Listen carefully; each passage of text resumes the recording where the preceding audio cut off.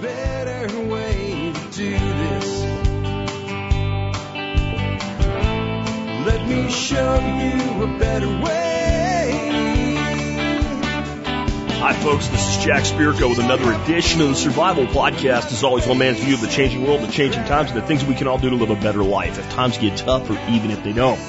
Today is Tuesday, June 10th, 2014. This is episode 1364 of the Survival Podcast. And it's not Monday, but on Monday, we tore apart the educational system of the United States of America, and I proposed to you that the best solution to correcting our educational problems is not rehabbing the school system, but obsoleting it. I have a little more on that today, not too much though, because today is Tuesday, but since we didn't do a listener feedback show on Monday, we're going to do one today. These are where I respond to your emails about news stories, questions, whatever. You send an email to me. You send that email to jack@thesurvivalpodcast.com. One more time on the email. It's jack@thesurvivalpodcast.com. The or the, they spell the same way. You pronounce them differently, I guess, on where you're from and what your preference is. But the or the in survivalpodcast.com is very important. You have to have the or the. In the subject line, you put question for Jack, comment for Jack, subject for Jack, video for Jack, audio for Jack, whatever. It's one word followed by for Jack, whatever's most appropriate. And that gets into my screening queue, so it gets screened for shows like today. With that, I only get 200-300 of those a day, so they're not all going to get on the air, but send them anyway, because I read them all, believe it or not, and they do shape a lot of the show, even the ones you don't directly hear about. Before I get to those, though, let's go ahead and take care of our sponsors. They do a lot to help take care of you, and sponsor of the day. Number one today, bulkammo.com. There's a triangle of gun operator effectiveness. There's three things you have to have, and if you don't have them, you don't have an effective gun operator. One is a gun. You can be the most well-trained gun operator in the world. You might even save your life with knowledge about that, like cover, concealment, moving, etc. But you are not a gun operator without a gun. I know that's hard to believe, but you're not. The next thing is you, the operator. You have to have training. I can give you a gun. I can give you great training. And other than maybe pulling some bluffing that can get your head blown off, you're not a gun operator without one more thing. Ammo. You need ammo to run your gun, to train with your gun, to defend yourself if it comes down to it. And I don't know if you've noticed, but occasionally ammo becomes, really scarce. Right now it's freely available, everything except 22 long rifles. I do hope those things come back into regular availability soon. But stock up on everything else while you can and reserve some budget for the 22 ammo when it comes back into regular pricing. It's just an example of every time the gun grabbers want to take things away, prices go up and availability goes down. It happens to guns, but as we've seen, the spike in gun prices and return to normalcy is much faster than the spike of ammo prices and return to normalcy. Bulkammo.com, your insurance against future ammo increasing prices. Check them out today. They've got a lot of really great stuff. Next up today, we have Sawtooth Tactical, a veteran-owned, veteran-operated company in the wild Sawtooth Range of Idaho. They have everything for your tactical needs, all the stuff to live that tactical lifestyle, from awesome cool stuff like the Manly Titanium Sport to SOE tactical gear, Magpul magazines, and everything else you can think of. If it's tactical, they've got it, and if it's practical, well, they probably have that too. Check them out, sawtac.com. Please remember, Bulk Ammo and Sawtac both do give you discounts if you're a member of my support brigade. Just log into your MSB account, click on benefits, and you'll see the discounts to those companies and about 40 other companies that do provide discounts. Some are sponsors, some are just supporting vendors of the MSB.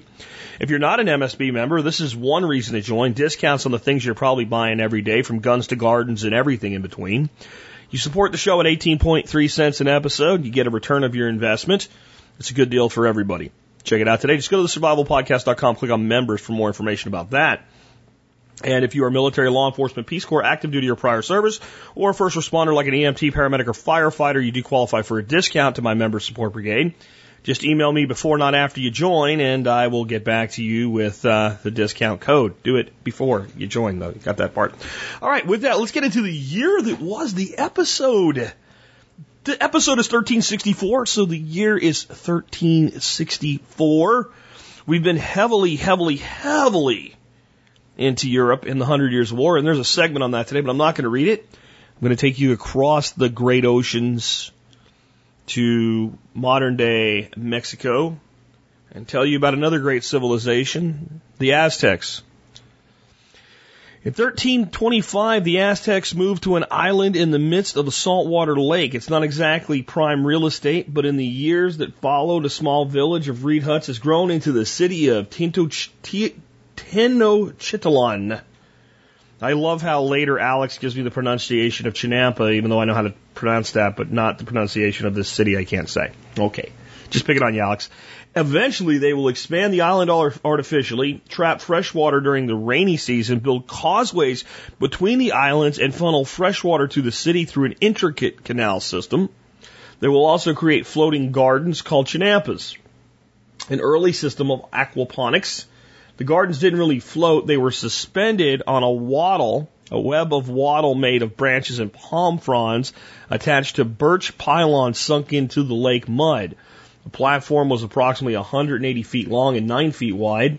The mud is then dredged up and thrown up on the top of the platform. Willow trees are planted nearby to stabilize the soil. This creates a microclimate that keeps the gardens at warmer, more stable temperatures during winter months. It provides the richest soil possible in the area. My take by Alex Shrugged. Note that while the lake was salty, it was not a lake all year long. During the dry season, the Aztecs were able to block off the salty parts, fill the remaining areas with fresh water during the wet season to support the gardens. By the 15th century, these gardens will support over 150,000 people in the city of Tenochtitlan. Be sure to check out the links below. They provide some good information on building these floating gardens. You can check those out at tspwiki.com for the history segment, year 1364. I want to say a little bit about this. Chinampas are something that we talk a lot about in permaculture. And it's something that everybody wants to build, and there's a lot, everybody that's in permaculture kind of dreams one day of building a chinampa. And there's a lot of ways to do them. There's the way that was done here, which is building this kind of suspended platform of wattle and pushing mud up onto it. And there's ways that are a little bit more conventional that were done in other parts of South America and Central America, where basically you carve out a system that looks like a canal system, and your growing areas are just basically raised mud areas. And what you're doing is you're taking this mud from the bottom of this swamp or this lake or this river system, which is extremely nutrient rich. And it's also anaerobic, meaning it lacks oxygen. So you put it up there and you have to wait a little bit for it to oxygenate. But it doesn't take long. And then when you plant into it, you have amazing results. You don't have to irrigate because it's sitting in the middle of a lake or a canal system. So it's got constant water available to it. As they get more sophisticated, and you see Alex talk about this here, you end up with ways where you can drain or flood them. So let's say we've had a big harvest, now we want to control weeds. So we flooded the chinampa, the water comes up, let's say 6 inches above the planting area, and we completely flood it. We hold it there for a few weeks. We kill all the weeds. Then we drain it back down to expose the planting area and we plant into it. Natural weed control. And you harvest it with a boat. So you just kind of cruise around because you got these platforms or islands or ridges or whatever separated by just a little bit. I mean, the waterways in between them are narrow. And that way you can go through with a boat and you can just harvest off the sides. And then you put arches across and put vines across. So when you're in your boat, you're shaded. And you're also harvesting the vines, and you're actually using the space in between the chinampas. And you put ducks in there, or some sort of waterfowl. Down there, it was actually a duck that we still have around today. That's the only native, or the only duck in America that's been domesticated fully, that's native to Central and South America. And that's the Muscovy duck. Muscovy duck, the ones that have ugly looking heads that kind of look like turkeys or chickens or something, those guys. So they're actually much different. So they use Muscovy ducks in these systems. And of course you put fish in these systems. Now the nice thing is since you can flood and drain them, when you want to harvest fish, you drain down very, very low in your system and you create these little pockets. You just go in with a net and take fish out and you flood it back in. So these systems got very, very sophisticated, and it's why a lot of people today dream one day, I want to build a chinampa. And people get creative about how you do it. You build a pond and put some fingers in the pond, right? So a series of fingers along the back of the pond, let's say. And then if you have a sluice box and you're able to raise and lower that pond, effectively you've created a chinampa. And it's interesting and it's cool, but here's the reality. Chinampas were designed to be run at the village to city level. They were not designed for one person. They're actually they are very, very efficient, but they're a high maintenance system. There's a lot going on with a Chinampa, and there's a lot of jobs for people to do with Chinampas, but their productivity is the most productive system ever devised by man. And yes, it was done without fertilizer, without GMOs, without mechanized equipment, without fossil fuels, without chemical fertilizers. It was the most productive system per square foot ever developed, and it still is. No one has ever made land produce more total output of consumables than a Chinampa. So that's my take, a little bit longer one today. So let's get into main topics of today's show. First, I want to give you a quick update on something called AgriTrue. Well, what's AgriTrue? Because a lot of you guys weren't around when the idea came in my head. AgriTrue was something that took over 2 years to build. And it actually took almost 3 years to build. And it really took about 6 months to actually get one guy who was good to build it. But we went through 3 other people who, one guy took the money and ran, one guy just didn't do it, another guy just kind of like did a little bit of it and quit. It was very hard to find a developer to develop AgriTrue, the website, agritrue.com, AgriTrue.com.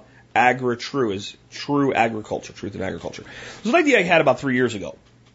And we've got some stuff going on with it, but with PermaEthos picking up, it kind of got lost on, updating you guys about it. So I want you to know the site's up, it's running, and it works. I put out a post about it today, and it's an awesome idea. It's much more universal than PermaEthos. Okay, it's designed to be the big tent. So PermaEthos is a community that will certainly, all our PermaEthos farms will have AgriTrue certification, no doubt. Okay, just so you understand there's a symbiotic relationship there, but they're owned independently with different partners. I'm part of both of them, but everybody else that's part of AgriTrue is not part of PermaEthos, and everybody else that's part of PermaEthos is not part of AgriTrue. They came up different ways for different purposes. PermaEthos is designed so that people that are certified and that we're working directly with, we can build PermaEthos farms and market under the PermaEthos brand as permaculture community developed product. Okay, and we have element parts, all kinds of great things with PermaEthos that I won't go deeper in today. You can learn more at permaethos.com. But it's, we have the farm in West Virginia. We're teaching a permaculture design course there. It's all about permaculture. It's done with permaculture ethics. It's very specific to permaculture and permaculture ethics, and it's very much a community, right? AgriTrue is for anybody growing and selling food anywhere, or anybody anywhere that wants to buy food. It's the bigger tent, right? And it has a less strict set of requirements, but it does have some very important things to people. It is designed to be a private market alternative to organic, basically, and to be better in every way conceivable for human beings on both sides of the aisle. It takes less money and effort for the producer to comply, and the consumer can actually figure out what they're buying versus just, oh, it's organic, so it's good for you. It's not destroying the planet. We're just, we're using slave labor and we're using, 200,000 gallons of diesel fuel every month. Because that's how they grow organic carrots in the Baja, by the way. They have Mexican laborers working like slaves, and they have constant diesel generators running and diesel pumps running to pump water, pump salt out, fresh in. But it's organic and it's good for you and good for the earth, right? It's less toxic food is what organic is. With AgriTrue, we set this up to work this way. That when you look at a producer's page on AgriTrue, you see their farm, you see what they produce, you see how they produce it. If you want to know, I see your cows are here, do you move them? Are you rotating them? Whatever. You can ask them a question, get an answer from them right on the website. If you pick up their food, let's say you go to a farmer's market and or a co-op or whatever, and there's some grass-fed beef there. If the producer's AgriTrue certified and they put that label on their thing, they can also get what's called a QR code, which is a little square thing in your smartphone. You pick it up and you scan their QR code and you see the person that grew the cow, that made the steak, that you're holding in your hand, and you see their farm and how their animals are treated. And you see a full disclosure to how they treat their animals and how they run their farm.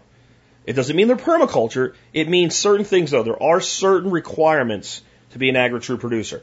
No chemical fertilizers, no chemical herbicides. You must maintain good communications with your customers. If they ask a reasonable question, you need to answer them, or we will kick you out. Okay? You must have a soil preservation and conservation plan in place. In other words, you have to be taking care of your soil. Now, we don't tell you how to do that, but you have to have something in place that you're caring for your soil. And if you're not using chemical fertilizers, you're going to have to do that anyway, if that makes sense. Your animals have to be treated humanely, and you cannot be growing GMO on your farm, and you cannot be feeding your livestock GMO.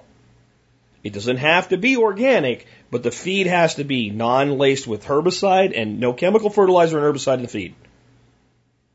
Non-GMO. If you do all that, your agri-true for whatever component is, and it is possible that a person could say, well, you know what? I'm feeding my chickens feed that does not qualify. Okay? But I'm doing grass-fed beef over here. And then they could sell their beef as long as everything else fits as an agri-true beef product. But until you get the chicken up to speed, until you figure out how to solve the GMO is the big one, to make sure your chickens are not eating GMO feed, you can't certify that you do chickens under agri-true. It is on a honorary system. The producer self-certifies. But we also take reviews of producers, and if we find out a producer's lying, we'll terminate their account. And the whole point being, you may want something very specific, and you may be looking for a producer that does that, and I might be looking for something not quite so strict. I may just say, look, all I want to do is buy cattle that have not been fed GMO. That's it. I don't want them eating GMO corn and GMO soy. I just want grass-fed cattle. That's it. Okay, fine. Well, I can find somebody that does that at agri-true. Now, here's the thing. What we need now is producers signing up. We've made it very, very cheap, almost ridiculously cheap for the first 1,000 producers to sign up. We need to seed things. And like the first couple hundred is stupid cheap. Like right now, you can sign up as a producer. If you're you have to be producing something to sign up as a producer, please. Don't take a spot for a producer if you're not selling anything. But you can sign up as a producer right now for $1 for the first year. And once those spots fill up, I think we did, I don't remember, I'll have to look at the post here real quick. But once you, here you go. So the first 25 producers, this is just to get the ball rolling, could sign up for $1. We have a few left. That tells you we don't have that many producers yet, and that's a big problem for us. The next 75 producers, 26 through 100, you could sign up for $5 for the first year. It goes to $30 a year after that, and of course you can cancel, but your $30 price is locked in forever. It's like a founding membership type of thing. For the next 900 producers, it's $30 to sign up for the first year and $30 renewal, and it's $30 forever. So for the next 100 people, it's $5 or less for the first year. So go tell the person you're buying from about agri-true. Go tell them how it will help other people find it, because I'm going to be promoting this right alongside Perma-Ethos, the big tent and the community tent. And we'll use agri-true to promote Perma-Ethos, and we'll use Perma-Ethos to promote agri-true.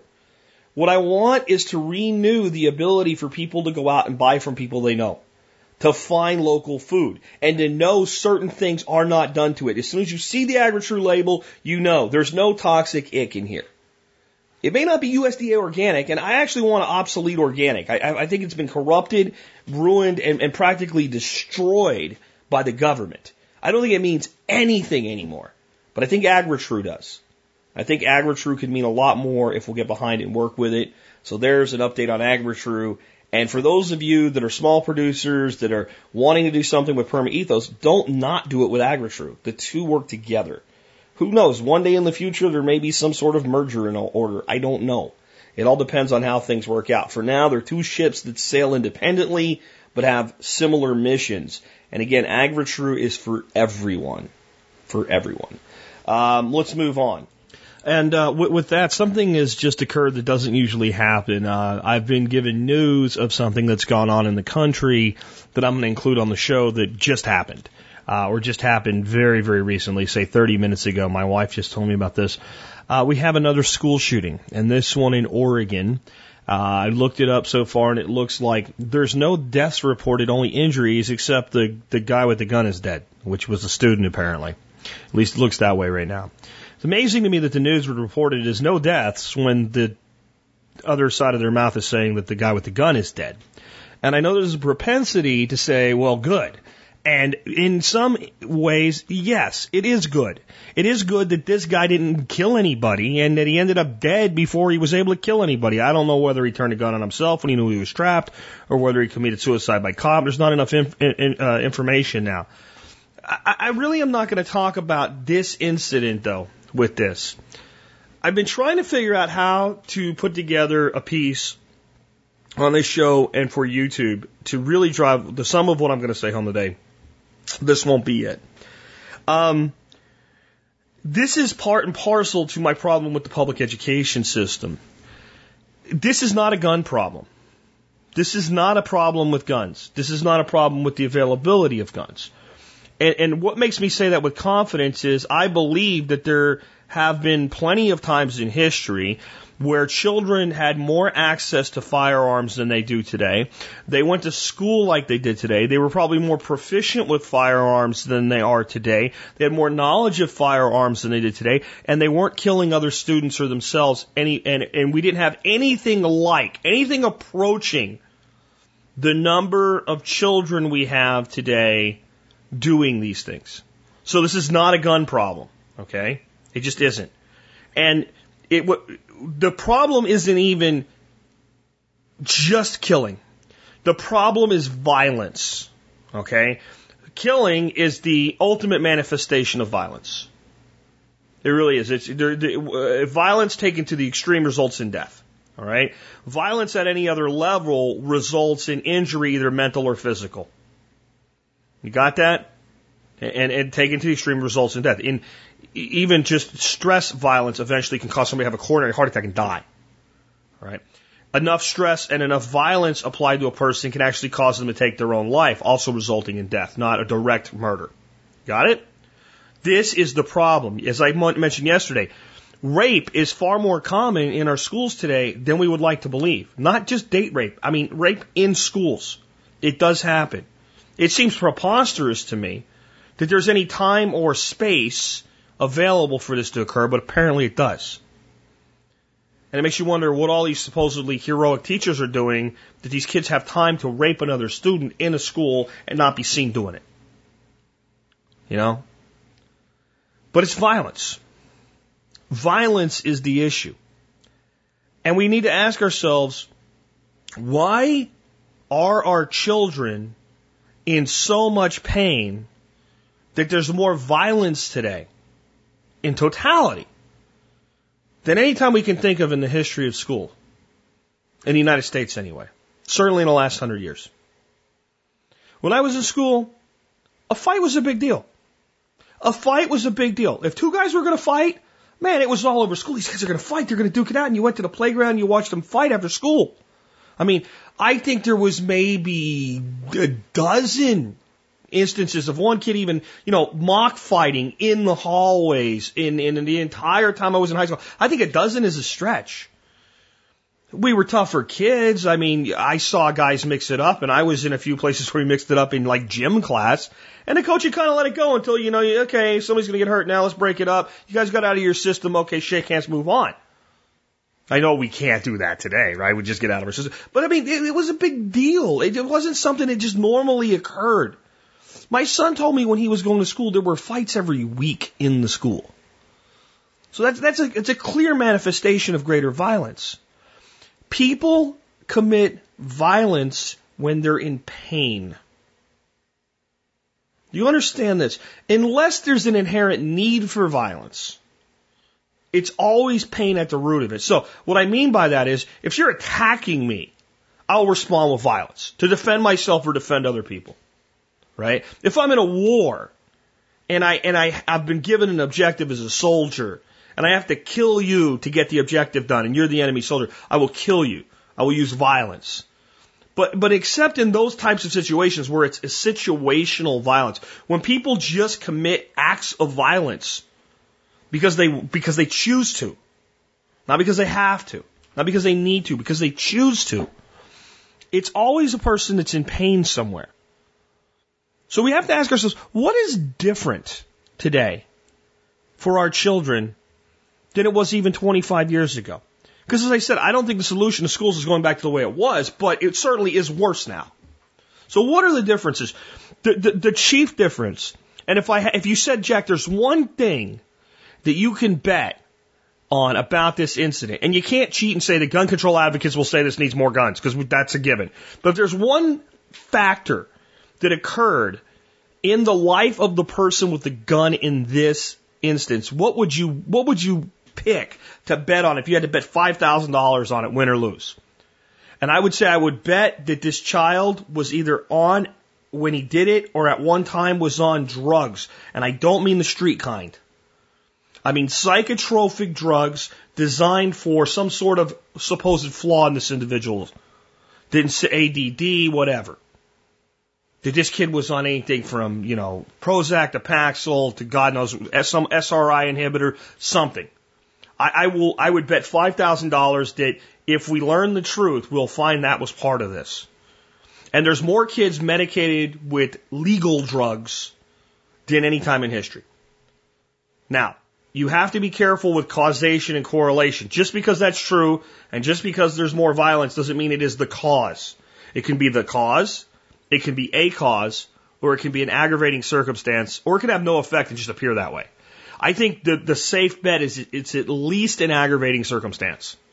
That when you put people on medications that alter their mental state, they perform differently than if you did not do that. I don't think that's a giant leap forward at all. I think it's a pretty safe bet that if I give you a drug that changes your psychology, I will change the way you behave and react to stress. It might be positive, and then, every once in a while it might be negative. So we have that. We also have more children killing themselves, where the only act of violence is to themselves. They're not going out and trying to hurt a bunch of people and then killing themselves. And there's far more of those. There's far more of those today than any time in history. The suicide rate amongst teenagers today is the highest that it's ever been. This is all. You don't kill yourself outside of certain situations unless you're in pain. A person may choose death over disgrace in certain situations, but otherwise, if you can live and you're going to be relatively okay, you're not going to prison for the rest of your life or something like that. And that would be pain as well, internal emotional pain. The person that commits suicide is in pain. Okay? So when we commit violence against others, the root is always pain. With the people that are just predisposed to violence, I do believe there are people like that. They're just violent people. They're just damaged goods. I think it's a very small percentage, and those people have always been with us. The numbers today don't account for that small piece of society. It's much larger now. So what we actually have here is that the commonality that exists in all of these acts of violence in our schools is one simple thing that no one in the media and no one on either side of the gun debate actually wants to talk about, because even the drugs largely exist because these children are in pain. The question is, why are so many of our children hurting? Why are they in pain emotionally? In pain. What have we changed that has so many of them in pain? Such pain that they commit acts of violence against each other, which perpetuates more pain, which leads to acts of rebellion and revenge and self-inflicted pain. What is it? I believe the drugs are gas on the fire, but they are not the fire. We are the fire. And it's many of the things that I've been talking about for years. One is, we have told every child that they're special and perfect and wonderful, and we have taken away the ability for children to fail. And therefore, eventually they get to an age where they feel positively, absolutely worthless. When you've been told you're great your whole life and you figure out, hey, I'm not anywhere near as great as they say, you can't even see the things that do make you great anymore. You can't even see the things that do make you special because they merge into a pile of nothingness for you. And children are killing themselves because they feel worthless. I know this all too personally because a good friend of mine's son killed himself, and the message he left behind was, I never thought I would accomplish anything or be anything. I felt worthless. And this was a smart, good-looking, strapping young man that had his whole life ahead of him, and he felt worthless. There was no real failure in this boy's life, but there was a whole lot of society telling him he was better than he was and not letting him see the difference between success and failure. I believe that is a big part of it. I believe the message that our future is doomed, that is being shoved down the throats of our children in the school system by the global warming alarmist, contributes to this. You doubt me? Take a trip to YouTube, folks, and look at these young people commenting and look at how many comments they leave like, we'll all be dead by then, so it doesn't matter.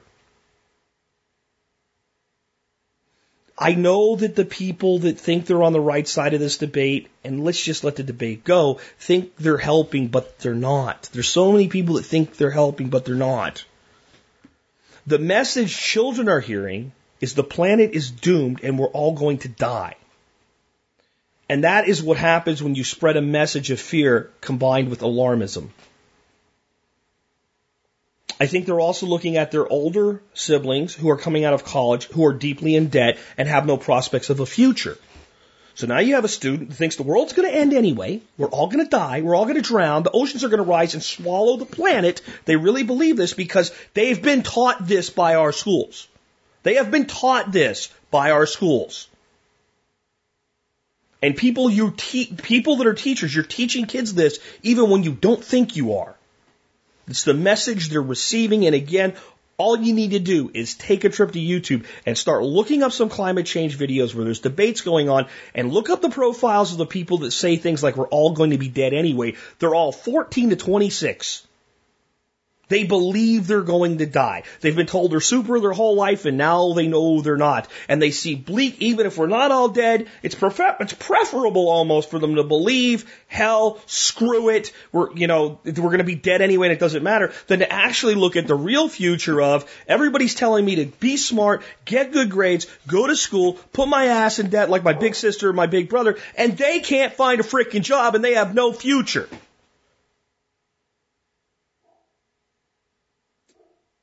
Why are our children in pain? These are reasons, but they are not the only reason. I can't even put my finger or my heart on all the reasons that our children are in pain. These are just some of them. Our schools are run such that children have the opportunity to maliciously and viciously bully each other. To assign and sort out a pecking order, and it's done, and there will always be the bottom 10%, and the bottom 10% are viciously tormented by bullying. Viciously tormented by bullying. Do you hear me? Do you hear me, America? Do you get it? It is not just teasing. It is not just fun. It is not just what all kids do. And the next time you say that, what you really deserve is for a magical aberration of a being to appear in front of you like a rainbow farting unicorn, except this is a great big dude that looks like Hulk Hogan, and smack your face for saying such a stupid, nonsensical pile of crap. It is not just what all kids do. It is not just fitting in, and it is not okay. It is not okay that we have students who are so attacked that they hang themselves with a belt in their closet. It is not okay that we have children that are so viciously humiliated for so many years that they take a handful of pills and try to kill themselves. It is not okay that the same students sometimes say, the hell with this, if I'm going, the people doing it are going with me, and they get a gun or a knife or a hammer or a car and they try to take somebody with them. It is not okay.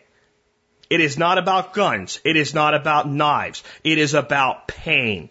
And it is about the fact that we have created an institution that is manufacturing pain.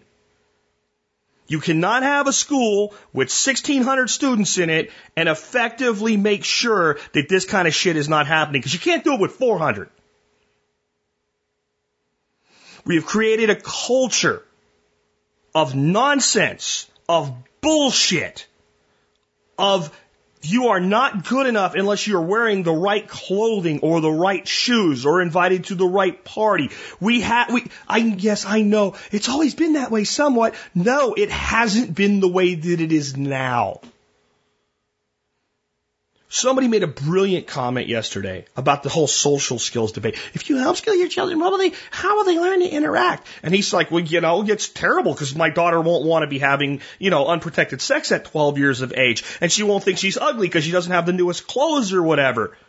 That's terrible. Yeah, she won't want to try drugs by 13. This is awful. This is the culture we've built. It is as much the problem with the modern education system as everything else that I've ever talked about. And those of you who have moved to nice gated communities and you have wonderful schools and they're the perfect schools and everything is perfect and this kind of thing does not happen there, you are a delusional individual. This shit is going on in every school in America today. There are drugs in every school in America today, specifically once you get up to about 5th grade and over.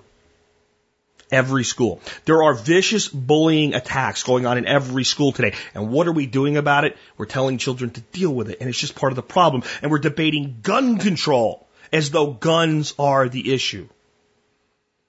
If I want somebody dead, there's more ways to get them dead than with a gun. And certainly if I want myself dead, there's more ways to get myself dead than with a gun. Why are they in pain? Is the question no one in the media wants to ask. Because the answer is, as a whole in America, we've done it to them. And we can't fix it with a law. It cannot be fixed with a law or a series of laws.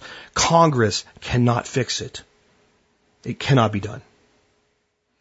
An after-school special on NBC is not going to fix it. Sitcoms talking about it is not going to fix it. Celebrity beanheads tweeting, "Don't bully," is not going to fix it. We are going to have to fix it as parents and members of our community by disassembling the apparatus that causes it. The answer to this problem is if your child is bullied, remove them from where the bully is. Period. You don't give the school another chance.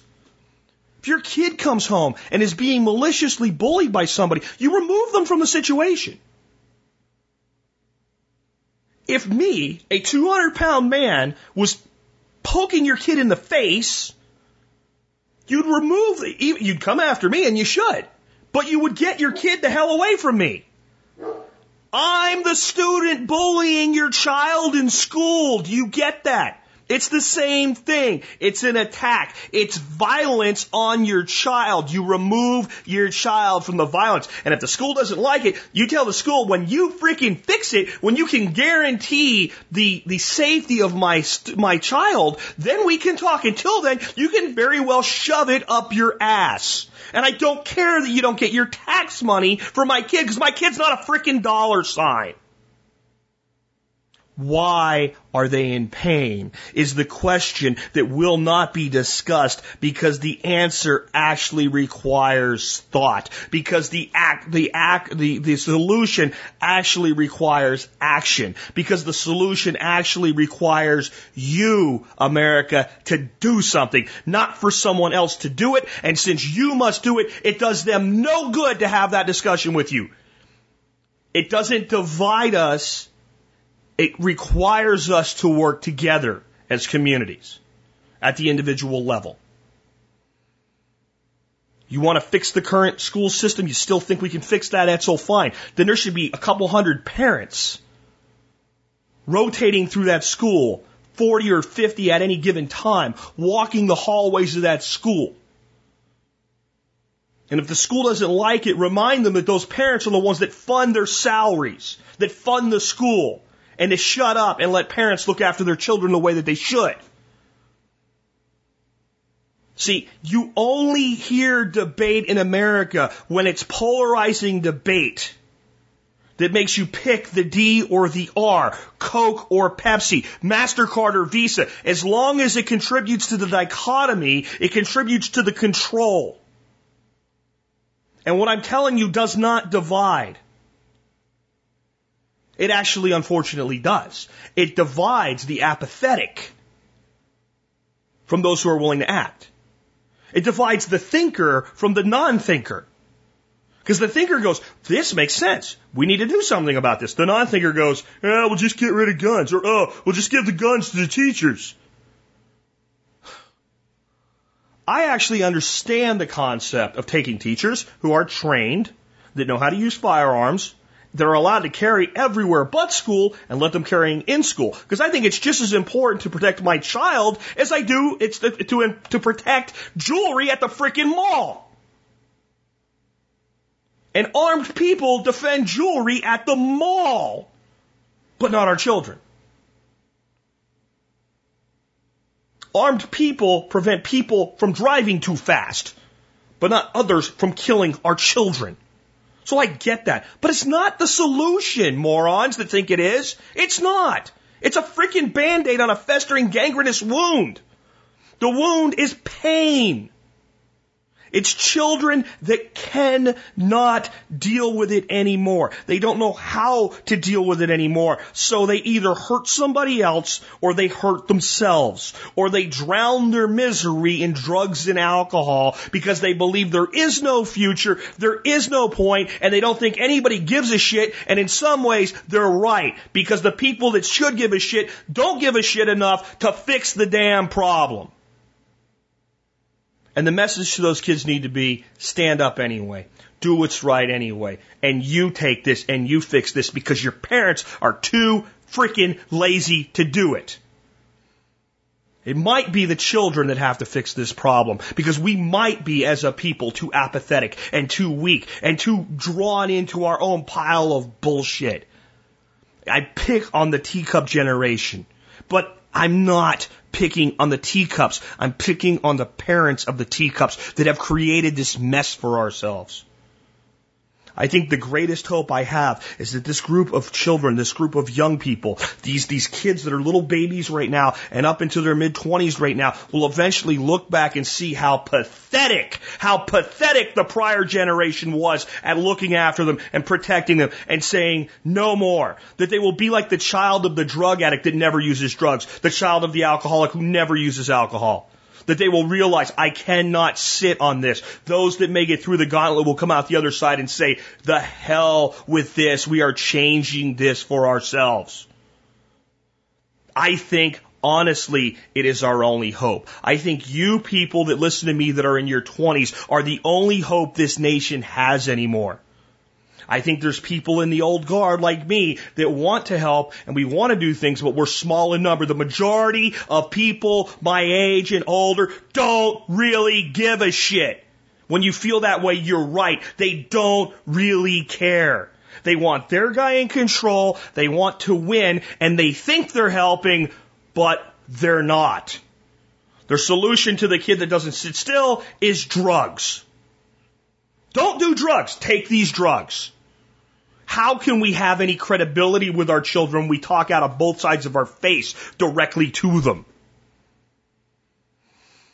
How can they trust us when we lie to them? How can they believe we have their best interest at heart when as a nation we put our self-interest first? This has nothing to do with guns and everything to do with a culture of me and mine and now. And if you're a problem, take this so you won't be a problem anymore. That's what this has to do with. And our nation has become a nation of cowardly people that cannot look themselves in the mirror for what they have become, and they will not stand and they will not do. And those of you that are angry right now because you're saying, I will and I do and I am not talking about you. And you should know that by now. But tell me you don't feel like the lone voice in the wilderness sometimes. Tell me you don't feel like the only person it even gets sometimes. Tell me that part of why you're part of the TSP community is because you finally found people that freaking get it. And yes, there's over 100,000 of us now, and that's wonderful, but 100,000 of over 300 million is not even a mouse fart. But there are millions of young people out there. There are millions of children who have been through this, who know what's really going on, who understand this, and who need to stand up and say no more. I heard from one young person yesterday, this is what they told me, that they're in school in New York and they don't have to take this stupid Common Core evaluation test. They can opt out of it. And one of their teachers told them about it, and that teacher was reprimanded and said, you cannot tell these children that they have the right to not take this test, even though he was telling them the truth. Because over 30% of the students didn't take the test. Tell every student in America that they don't have to take these damn tests and that there are opt-out forms and to protest by opting out. Every single one of them. You get it? There are things the children can do. Let them unite if we do not have the spine to unite. Because you know what happens? One good thing about the high school grapevine, if you tell one, they do tell two, and they do tell four, and they do tell 8, and they do tell 16, and the whole school knows in about 15 minutes. So tell them, here's one thing you guys can do. Don't take this test. Refuse. They can't flunk you for it. You didn't know that, did you? Okay, here's how you get the form. Here's how you fill it out. Here's how you submit it. Don't take the stupid Common Core test. And if you think it's a good thing, if you like it, go ahead and do it. But if you think it's ridiculous, if you don't want to be experimented on, if you don't want to be somebody's chess piece in a game of politics, don't take it. The greatest way to prevent the application of violence is to give the person who is getting to the point where they're ready to become violent any other alternative. To fight for what's right, to fight for what they need, and to feel better about themselves and about their future. That is the solution. Our children need to be empowered to rebel. Honestly, peacefully, and practically. Whether it's through removing them from the system so they're no longer a part of it, or if they're going to be there, let your child know, hey, you know what? You know what I found out? You know these things they say you have to take? Yeah, we don't have to take those. But you're not going to. Let's print out a whole bunch of forms. Go give them to all your friends. Yeah. How about that? Teachers that don't like that? Why? You don't want them to know their rights? You don't want them to know that they can't just be manipulated? They can't just be controlled and contrived? You don't want them to know the truth? The hell with that? Why should they know the truth? We need them to take this test so we can get our grant or our funding or whatever other crap you think you're going to get. It's all a lie. It's all a deception. It's all a deception. And it's a deception that remains in place and will remain in place until America has the courage to ask one simple question. Why are our children in pain? But see the guns. No. Look, the guns are one way. There's more children that have hung themselves with belts than have shot other children last year, I promise you. So maybe we should ban belts. Why? Why are they in pain? But this is the Democrats. No, not Democrats. But the Republicans. No. Why are they in pain? What makes them so in pain? What makes them turn to violence?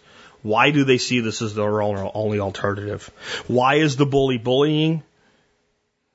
And what can we do to protect the person that's going... If you push people far enough, folks, if you have a society where the bottom 10%, which is what a school is a society where the bottom 10% are mercilessly picked on. Some members of that group that appear weak and therefore are picked on will turn out to not be so weak. And sooner or later, they will rebel. And sometimes when they do, they will take a lot of pain with them when they go. And they'll leave a lot of pain behind. And what we need to understand is in these situations, these people that do these horrible acts, that shoot other students and then themselves, they're as much the victim as the person they shot. Well, that can't be the case. No, that's not very libertarian. It is. It's the case. You take a kid, you put him in a situation where other kids are completely and totally malicious to him. He sits through pain year after year after year, constantly being told it'll get better, you'll come into your own, you'll find friends, and he doesn't because you were lying and you knew you were lying. You put him on drugs and he goes on and off the drugs because they don't make him feel right. And every time he runs into a problem, he's told to deal with it. It's part of growing up, fit in. You don't think he's a victim? In almost every case that these students harm other students, guns and knives, they're just as dead as their victims. They're just as gone. And their parents weep for their loss as much as the parents of those who were the victims of that individual. These are so much more complex questions than, should we get a new gun law? Because nobody can do it for us. We have to do it for ourselves. Why are they in pain? And you will not hear that question examined by mainstream media in regard to this or any similar story anytime soon. Unless you, America, start asking that question everywhere you can, every time you can, every time anything comes up remotely like this. Just one little girl who's been picked on. Why are our children in pain? Why are they in pain? I'll try to do the rest of the show on happier topics. You know, sadly, there's a lot of information that I had for this show that had come in recently about my comments of school and things like that that I can't use for the show now because we've spent so much time on this issue. And I hope you'll share my thoughts with your family and friends, even those that are not into preparedness, because I think that's a universal message. But I want to go into something totally different now so that we can have a good day. Because we still have to accomplish things and we still have to stay motivated. I've got an article that was sent to me. I really can't read it to you. It's too long. It's really a PDF. It's 6 pages long. And it's from rangemagazine.com. And it's entitled Protecting the West from Its Protectors. And the subtitle is Environmentalists Like Me Got It Wrong. And I'll read one of the little highlights from it. Livestock grazing was blamed for endangered species, destroying vegetation, damaging wildlife habitats, disrupting natural processes, and wreaking ecological havoc on riparian areas, rivers, deserts, and grasslands and forests alike. And the conclusion is, that's completely wrong. And it matches up very well with the work of people like Alan Savory. And in this article, there's tons of pictures of land that's been left alone to heal, that hasn't been grazed for one picture I'm looking at right now is an exact picture of the same little rectangle of earth, a couple feet by a couple feet. Side by side, the two pictures are almost indistinguishable, and it hasn't been grazed for over 30 years. It's been left to repair itself, and it's not repairing itself. Why is this important, and how is this a survival topic? You know, I don't believe in man-made global warming because I think it's a bunch of bullshit. It really is. And there's more and more stuff like what I put out on Facebook today that just tells us that, like, oh, the ice is melting in Antarctica because there's a volcano underneath it. Anyway, but I do think our planet is in trouble. And I do think we have a problem with climate change. Okay? And I think the problem with climate change is the climate changes and we're destroying the Earth's ability to adapt to it so that we can survive. Because when we turn a place into a desert or a scrub desert that used to be fertile, and then we can still sort of get by there, but then we have a 5-year drought period, it's toast and it becomes damaged more and it supports us less. And we have this going on everywhere. And the solution is grazing. The solution is a cow. It's that simple. And it's rotational grazing and it's leader-follower systems. Tell you about the leader-follower system that I learned about. I've always understood leader-follower systems like I'm doing right now. I have ducks out right now on pasture, and I have chickens behind them. The ducks come in and they graze the grass, and they put duck patties down, like little cow patties. And they walk around with their web feet. Geese do the same thing. They mash it in. They eat some of the bugs. Well, the ducks go on. And then A few days later, as the flies have come in and begun to feed on the duck poop, and there's some maggot activity going on, and more bugs have moved in to feed on it, beetles have come in, dung beetles and stuff like that, move the chickens in, and the chickens start eating all that new protein, all those new bugs, and they scratch, and they dig, and they eat the weeds that the ducks won't eat, and they eat the seeds that the ducks can't find, and they scratch the manure into the soil. And then the ducks go, the chickens move forward, and then I come in with grass and clovers and chicories and plantain, and I put just little handfuls of seed down where they were, and then the pasture gets better and better and better. Do you know you can do leader follower with one animal? Cattle. Here's how it works. We take our calves that are still feeding with their mothers, and they're the youngest. They're our beef that's coming up this year that need the highest nutrition. And we put them through the system, and they eat the tops of the grass. This is nice tall grass, you know. They eat the most nutritious part of the grass. They'll eat that first little bit off the top. And they'll eat it from one end of the paddock to the other and back. And if we move them before they go any further, they won't go any further down. They won't go to the less nutritious grass unless we force them to. So we move on those, and then we bring in our lactating milk cows. Right? And our milk cows come in, and they need more nourishment because they are producing milk. So they take the next bite of the grass. And after they move out of that paddock, then into that paddock we bring our dry cows and our bulls. And they can do just fine on the slightly less nutritious grass a little bit further down, and we move them out. And now we've taken the grass from really, really high down like we've mowed it, but left it still pretty much stubble. Then we can bring in other animals, like pigs or chickens or goats or what have you. Then we can do that, and we can make the land better and better and better. But we could actually do leader-follower just with cattle, just by separating our cattle. Our young beef and the calves that are still with those mothers, dairy cattle behind them that we're actually milking, and then behind them we bring in our dry cows, and that's simple, and the land gets better and better and better. And you have to ask yourself, like many things, if it's that simple, why don't we do it? I think lack of knowledge has been part of it, but I think it's there's no real incentive to do that because it's hard for conglomerates to do that. That's something that small herders do. That's something that creates that's something that brings ranching and farming back to America. And it takes away the need to grow so much grain, which is a huge business paid for with taxpayer money. So anyway, I'd like to share this with you today. I'd like you to take a look at this article. I'd like you to read it. If you're one of those people that believe that cattle are what's destroyed the land, or that we can't take bad land and put cattle on it, I think you need to read this article. Because it's not just that this land is damaged because it wasn't grazed, or it was damaged by improper grazing and now it won't fix itself. It's that if we actually, as bad as land is, we can fix it. We can start to graze land that looks like it won't support cattle, and we can do it smart, and over time we can transform it, and there's pictures of that. There's pictures of what looks like a desert, and just a few years later, it looks like a prairie. And that's what it used to be. So, the good news is we know how to do this. We know how to fix this. Pioneers like Alan Savory have shown us how. People like Greg Judy have taken the work and moved forward. And if you're thinking about farming or ranching, this is the way. Corn is not the way. Soy is not the way. This is the way. This is a profitable thing that does good for the land. Just thought I'd share that one with you today because, well, we had some pretty somber things to talk about in the beginning today. Next up, a story of an encounter with the police.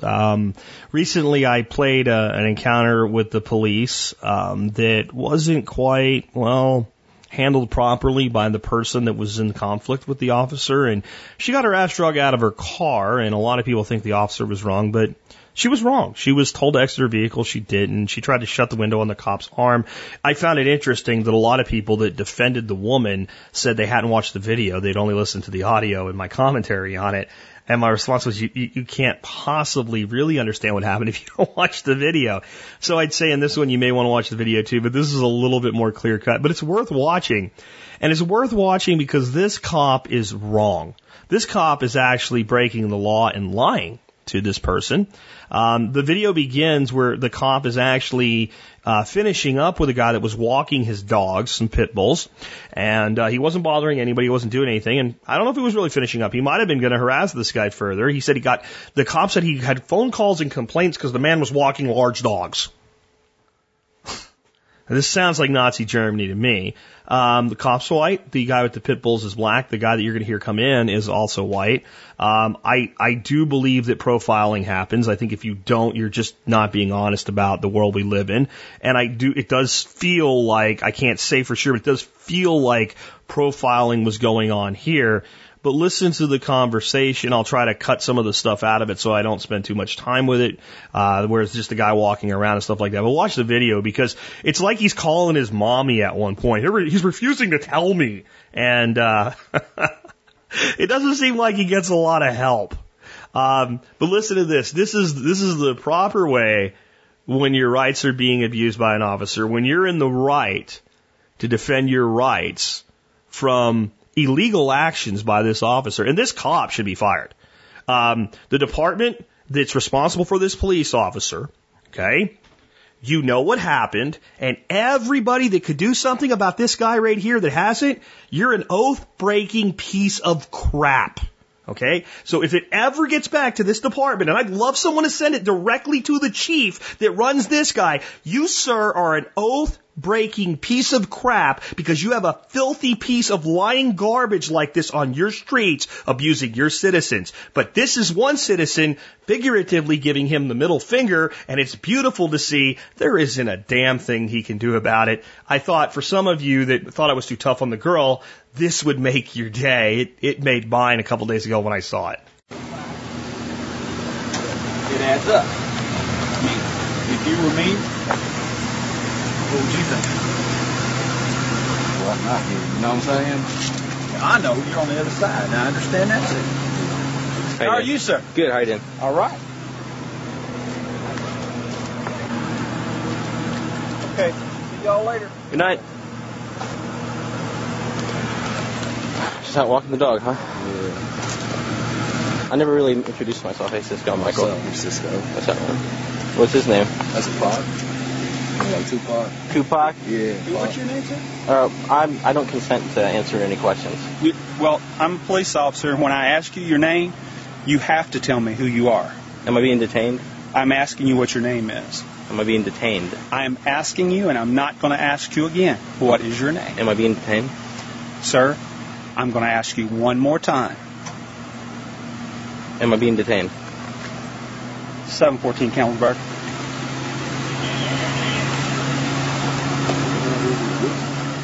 What? Huh? You have a unit in this area.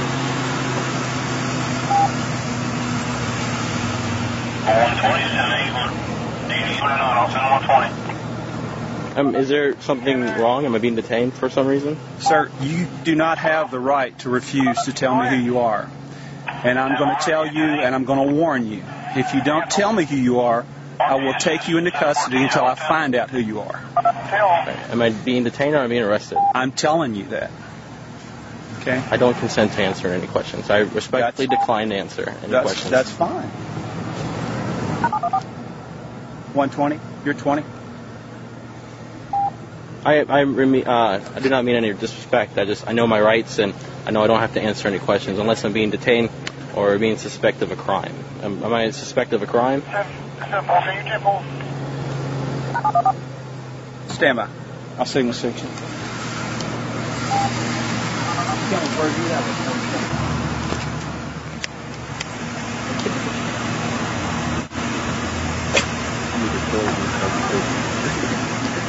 You don't know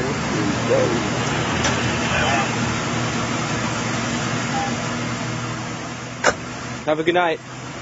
Like the government is out of control. Yeah. You can see right here. Yeah. You know, and I've always lived with kind of like the affluent part of society, so I didn't know of the things that happen to the people on the lower economic scale of things. So, this is how it is in America now. If you don't obey completely. And I see it on TV, people be recording. Yep. It's not against the law. And like Nope. you said, you didn't do nothing. Why didn't you on your name? Right.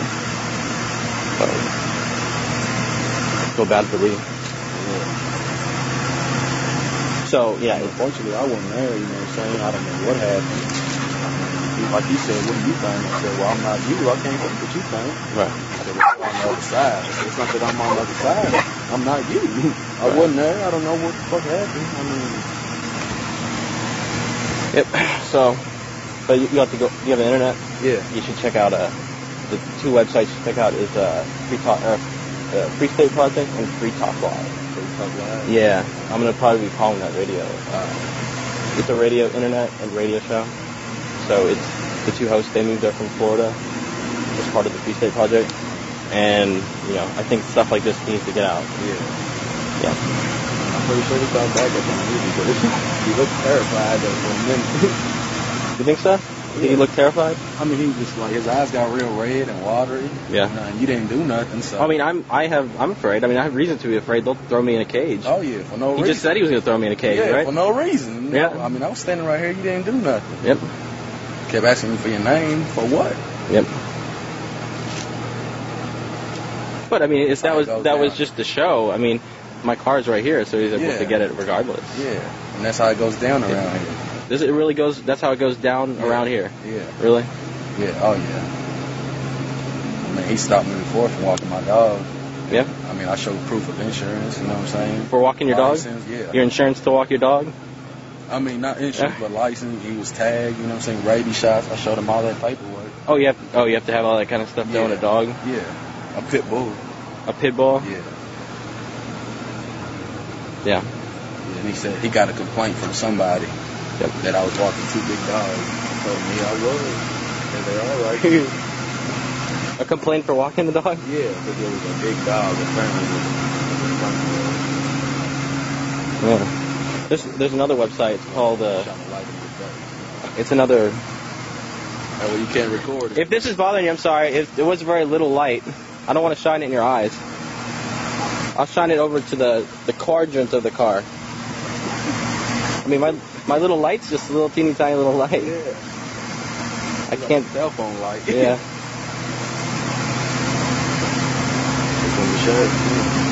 Oh yeah.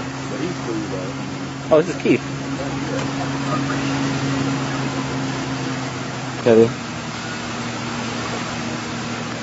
Phil. Morning or night. How you doing, man?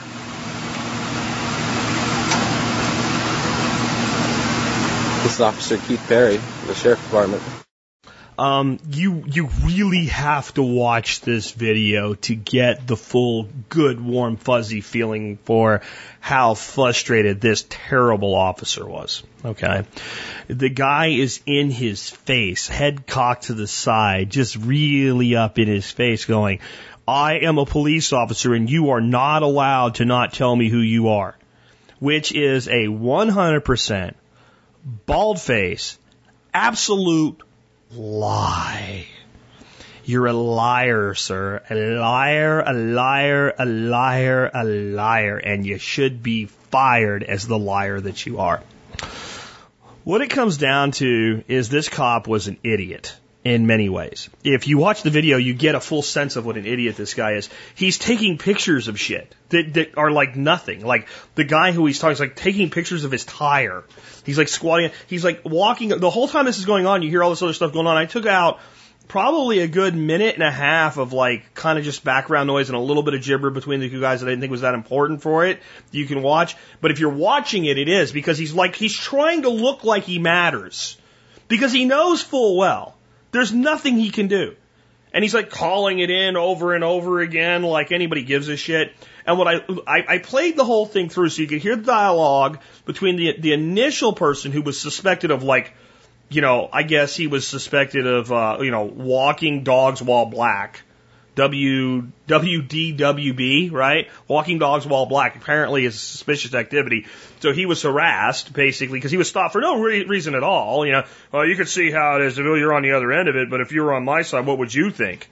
You got a guy walking his dogs on leashes. You need to leave him alone. He's not bothering anybody. I mean, what makes him suspicious? He has two dogs. He's walking them down the road on leashes. But he was black when he was doing it, and they were pit bulls.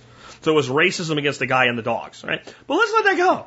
Let's let that go. Other guy walks up. How are you doing, sir? Says good night. The guy gets in his car like he's going to leave. And then he comes back over, takes pictures like an idiot, and says, and the one guy's talking to the other guy, and he says, what did you say your name was? And he says, I'm not telling you. And I love how incompetent this cop is. I'm going to ask you one more time, and I'm not going to ask you again. What is your name? Am I being detained? Okay, one more time. Am I being suspected of a crime or detained? I'm not going to do this again. This is your last chance. This is like a bad parent, right? A parent that keeps telling, if you keep doing this, Johnny, I'm going to take your toy away. One more warning, Johnny. Okay, I'm not going to warn you again. This is the last time. Okay, but see, the parent at any time can say enough. Take Johnny's toy away. If this cop detains this man, it's a clear case of wrongful imprisonment. He has no reason to suspect the man.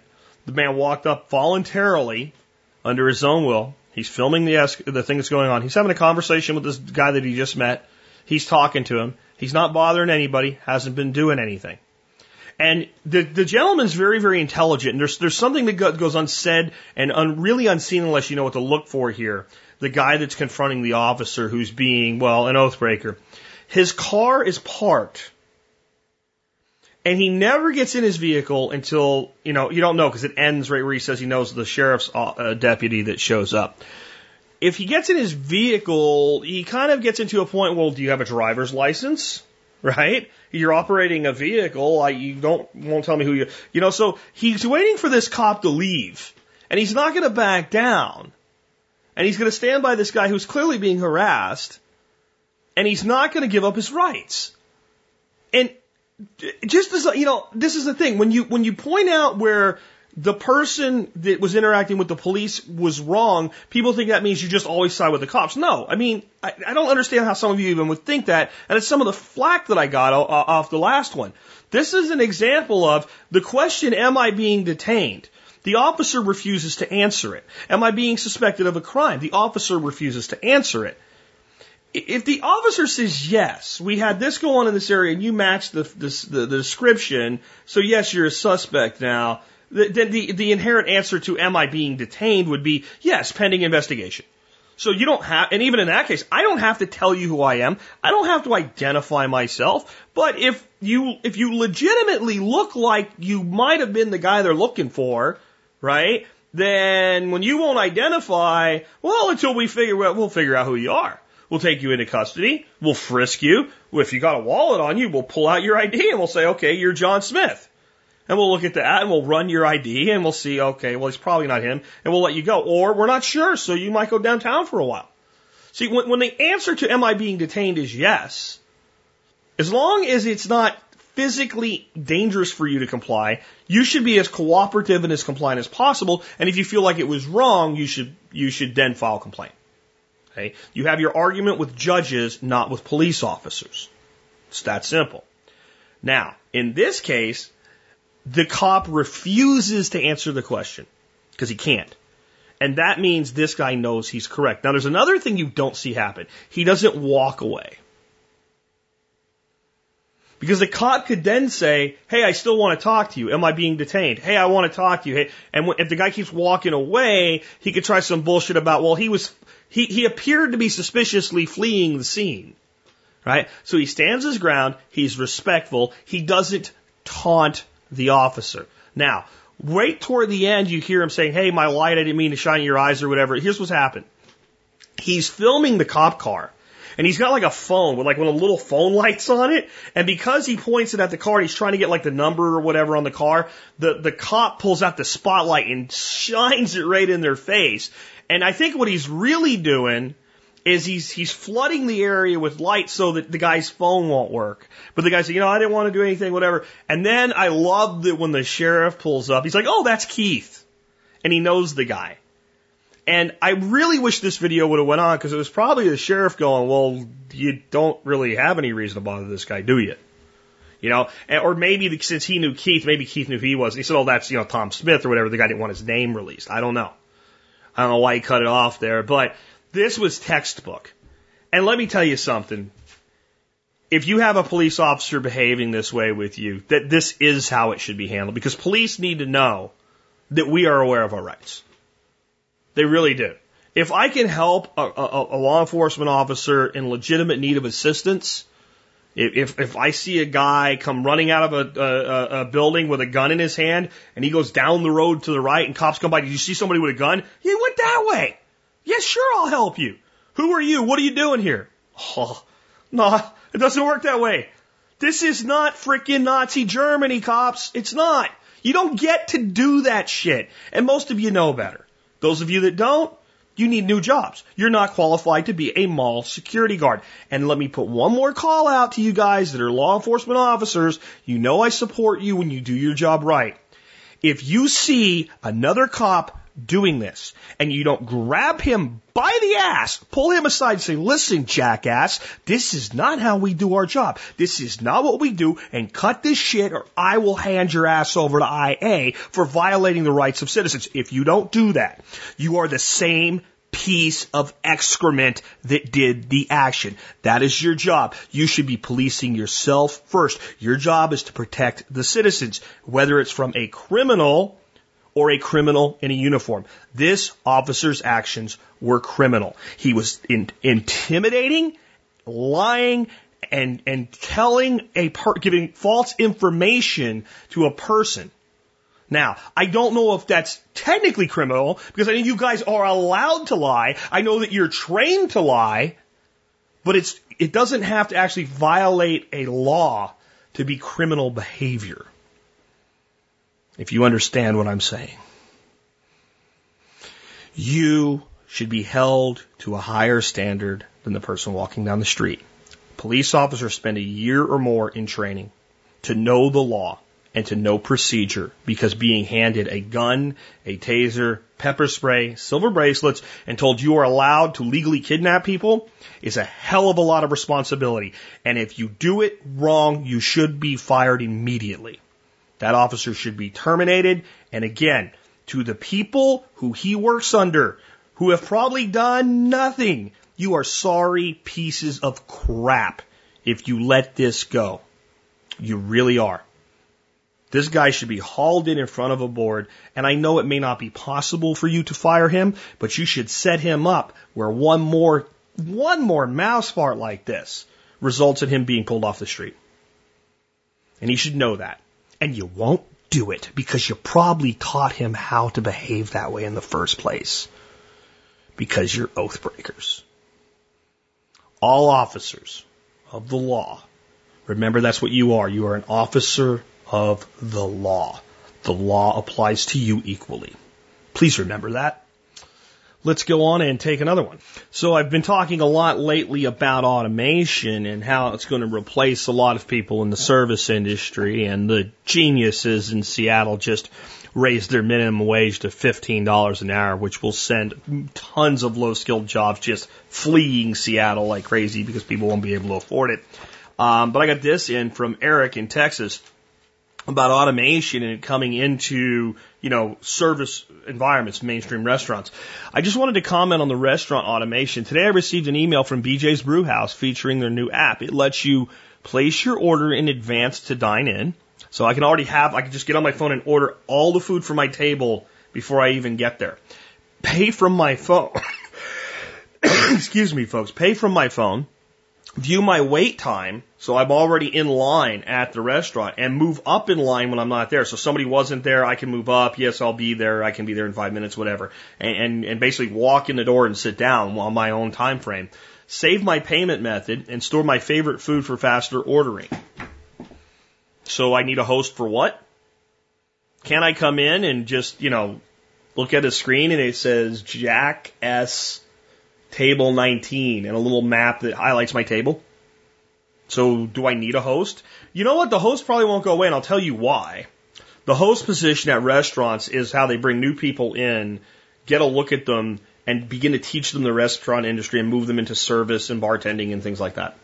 So the host is pretty low paid as long as you don't have a $15 an hour host. But, well, what I can do now is I don't need 2 or 3 hosts. I can have one because the automation does so much. Welcome to BJ's Brewhouse. Your table's right over there. It's all ready for you, see? So it's just a matter of getting people to use this. This is just going to keep coming. It's just going to keep coming. It's just going to keep coming. We need to figure out new things to do for people. And the government is destroying entry-level opportunities by continuously pricing it out of the spectrum. Now, here's the real thing. You raise the minimum, let's say we raise the minimum wage to $15 an hour nationwide right now. Yay, everybody gets a raise. Well, no, a lot of people get fired. A lot of people get their work hours cut. A lot of people go to part-time. But let's say the person that keeps his job, all right, a person that keeps their job, it doesn't get their hours cut, yay, they have more money for like 6 months. Do you not understand how this works? If you make the bottom income level $15 an hour, the economy is fluid, it's moving, it does not stay stagnant. If everybody that has any job anywhere makes $15 an hour, and I am now running a Sam's Club location, I have to pay people $15 an hour. And across from me is a Costco, and Costco has decided that it will be better than me. And Costco has decided that it will be better than Sam's. I'm sorry, it's true. The service is better, the employees are better, they're paid better, they get better benefits, they have more opportunity in the company. They do. Costco charges me more to be a member than Sam's does because it doesn't want the person that will make a decision over $10. They want the customer that says, I want better service, I'll pay the extra $10. I'm not even going to think about it. That's what they want. They really want the one that says, executive membership for $100. I'm going to spend enough money to get that in rebates anyway. Hell yeah, give me that black card. That's who they want. All right? So, immediately, Costco also has to raise its minimum wage to $15, and the entry-level people there are not making $15 an hour. They are paid better than Walmart or Sam's, but not so much. So then this is what happens next. All of a sudden, people that were making like $12.50, were starting out and are making $15, and that's fine. But now Costco wants to hire more quality people like that, or keep the person that's now trained from leaving, who was going to be making $15 this year, but now can make $15 anywhere. Okay? So they have to start raising their own wage. So Costco and other companies that pay well raise their wage to retain and attract that better class of employee that they've always wanted. And all the minimum wage jobs eventually equalize. And eventually a lot of the jobs that are lost, as long as they're not replaced with a robot, they do come back. And then we do have this large giant group of people making minimum wage again, being paid $15 an hour, and $15 an hour starts buying what you used to get for $8 or $9 an hour. Whatever minimum wage is now, like $7.75, whatever, right? It immediately, within 6 months to a year, the economy will twist, fluctuate, and cajole to meet that as the subsistence income. And you will have just as little making 15 as you have making 10 right now in 6 months to 1 year. If we did it everywhere at one time, that's exactly what's going to happen. Because that's what's always happened. Every time the minimum wage has been raised up, it's damaged the economy to the point of equilibrium.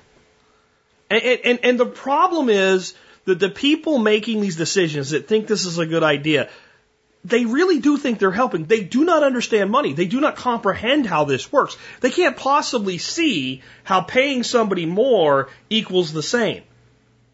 Because they don't understand their own policies. They don't get that their own policy is the devaluation of money over time. And they actually think it's their money, because you always hear politicians say, well, we just got to give these people a raise. You can't give them a raise. It's not your money, jackass. It's not even the money you stole. This is a politician who really doesn't understand this, right? They think all the money is their money. So you think that politicians just think the money they steal from you is their money, right? They call it taxation and fees, right? So you think that, these fat-ass congressmen and senators just think that that's their money. No. They also think that their money includes the money they borrow, which they're stealing from your children, because your children have to pay it back. So they think their money includes the money they steal directly from you, and the money they steal from future generations is debt. And then you think, well, they think that's their money, right? No, they think your money in your pocket is their money. They believe that their policies can control how much you spend, and that's okay too. That they can actually make you, if you're running a business, pay your employees better by writing a law that now says your employee's worth more than he was yesterday. Because let me tell you something about running a business. You do pay people what they're worth. Because if you don't, they leave. And the jobs that pay the least have the worst employees.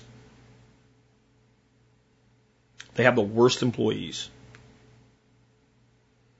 And if you don't think that's true, go to places where people make minimum wage. And where there's no path out of minimum wage. And see what you find. I have to tell you, except for my very first job, I never worked for minimum wage. I worked at a time when minimum wage was $3.15 an hour, and I had a job that paid $5. I mean, kind of think about that. I was a teenager. And I was able, in the coal region of Pennsylvania, where the Depression never started or ended, it was just always that way. I mean, my grandfather used to tell me, yeah, one day they told us we was in a depression. We didn't know no different. And then one day they told us it was over, and we didn't know no different. That place, as a teenager, I was able to rise above minimum wage, putting groceries on a shelf. Okay? If I can do it, anybody that really wants to do it can do it. And if you can't make more than minimum wage right now, in your market, you're not worth more than minimum wage. I'm inherently worth money as a human being. I agree, but to an employer, you're not. If you were, they would pay you more. The market is self-correcting.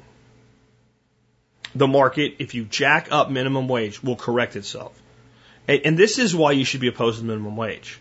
Don't get into the heated arguments with all of this crap about, well, you know, the young people won't have an opportunity anymore and all this other nonsense and back and forth and table tennis, these talking heads play with their tongues.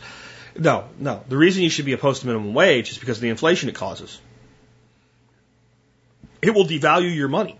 When your government gives people a raise, somebody pays for it. Well, you mean, Jack, I pay for it because I pay higher prices. No. That's the easy part.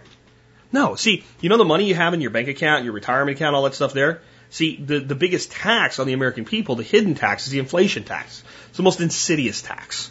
Right? So they devalue money by creating new money, and they suck value out of the money you already earned, you already paid taxes on. That's yours free and clear. They're still sucking value out of it. All right? When you create a minimum wage hike of the type that they're talking about now, a doubling is what they want to do nationally. That's the discussion now. And you know what they'll do is they'll take cities like Seattle and whatever, and they'll go, well, Seattle didn't fall off a cliff. Well, Seattle's one of the biggest markets in the world. It will swallow it. And most of the minimum wage jobs in Seattle are in the service industry. So you put the person on tips. Because waiters are paid like $2.80 or $2.90 an hour or something like that. Right? So they make all their money on tips anyway. And then all the little piddly-ass jobs that paid minimum wage, they either fire people or whatever, but they kind of have, and then they'll come up with the big compromise will be like $12.50 an hour. But when they do that, it will devalue your money. It won't just raise the price of what you're buying. It will devalue the money that you already have because economy's correct. And whatever you said is the bottom becomes what the bottom is, no matter how big the number becomes. Otherwise, why don't we just set the minimum wage at $35 an hour? Seriously, if it works, if it doesn't mess anything up, if it works, if it would actually mean a bigger middle class and everybody would be great and it would be wonderful for the country, why don't we just set it at $35 an hour? Take the person that thinks $15 an hour for minimum wage is good and ask them, why don't we do 30? And if they're actually dumb enough to tell you, well, maybe we should, okay, 50. What number's too high? Whatever number they say is too high. So then say, okay, Why is that too high? What is the problem with that number? And then all the things they'll tell you is the problem with that number is the same problem with raising it at all. There shouldn't actually be a minimum wage. There shouldn't be a minimum wage. People would actually be paid higher overall if there was no minimum wage. And I don't just mean the talented would make more. I mean, this is what would happen. When I'm paying, like, if I have a large company, and I have about 100 low-level employees that all make minimum wage. Make no mistake about it, the reason they all make minimum wage is because the minimum wage is whatever it is. So that's what I pay everybody. I have to pay everybody at least that. So if you haven't moved out of that tier, that's what you make. And whatever that number is, that's what I'm going to pay you. Or if I'm a benevolent dictator, I might pay you 50 cents more. But I'm going to pay you somewhere hovering around that minimum wage. And I have to. So Joe comes into that pool, I pay him minimum wage, but Joe is useless. Joe is just barely good enough to not get fired. Well, if I was paying Joe $2 less than minimum wage, then I could pay Tom $2 more than minimum wage, and I'm still paying the same payroll. It still costs me the same for the same pool of labor. And it would actually create tiering among the bottom pool, and if you really, really suck, go somewhere else where you don't suck. And it would create more rapid turnover of the bottom, which would incentivize them to become better. And it would create a middle and upper tier of the bottom employees in a company that made better money based on their ability. It would also let employers give people more raises more frequently because they're not burdened by a universal wage for everyone.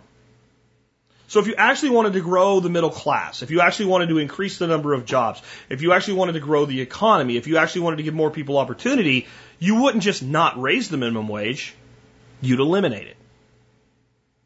That's crazy talk. Really? Really? Well, everybody would be paying $2 an hour. Would you work for $2 an hour? No? Okay, there you go. So we know we're not going to have $2 an hour. Well, they'll pay people $5 an hour. Are you going to work for $5 an hour?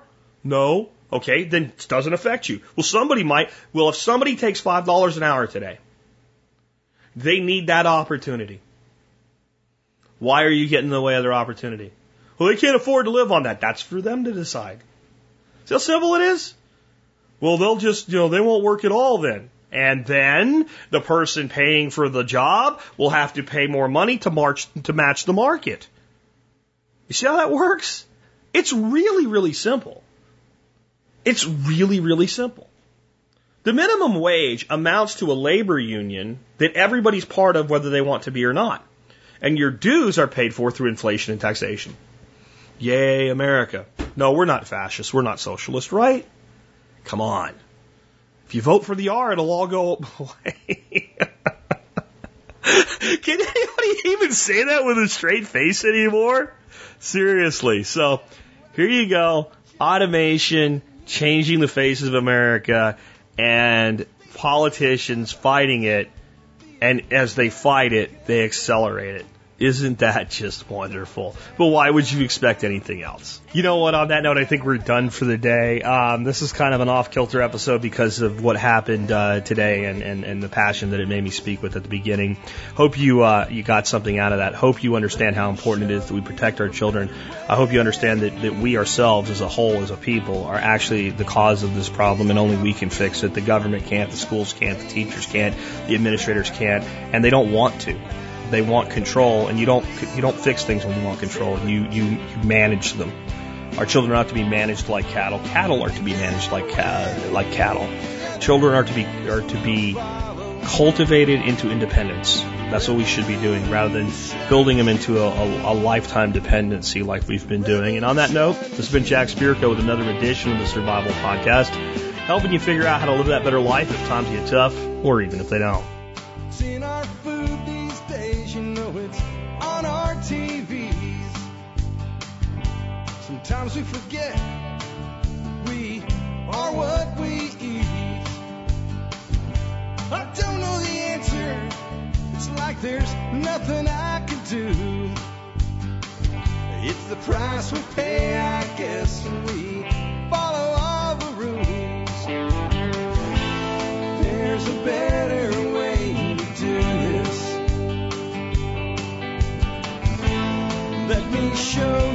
a better way. You don't have to be another face in the crowd. You don't have to live the way they tell you to. Make your own way and the others will follow. Revolution is you. Revolution is you.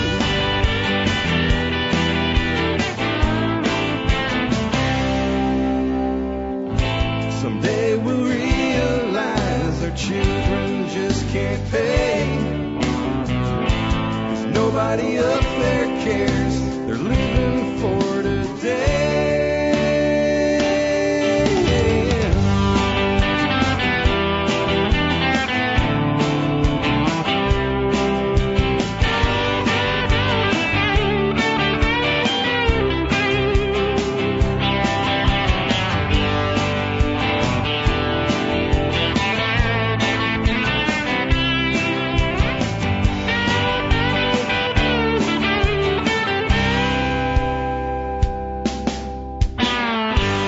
You don't have to be another face in the crowd.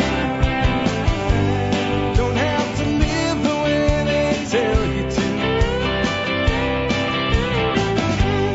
Make your own way and the others will follow. The revolution is you. The revolution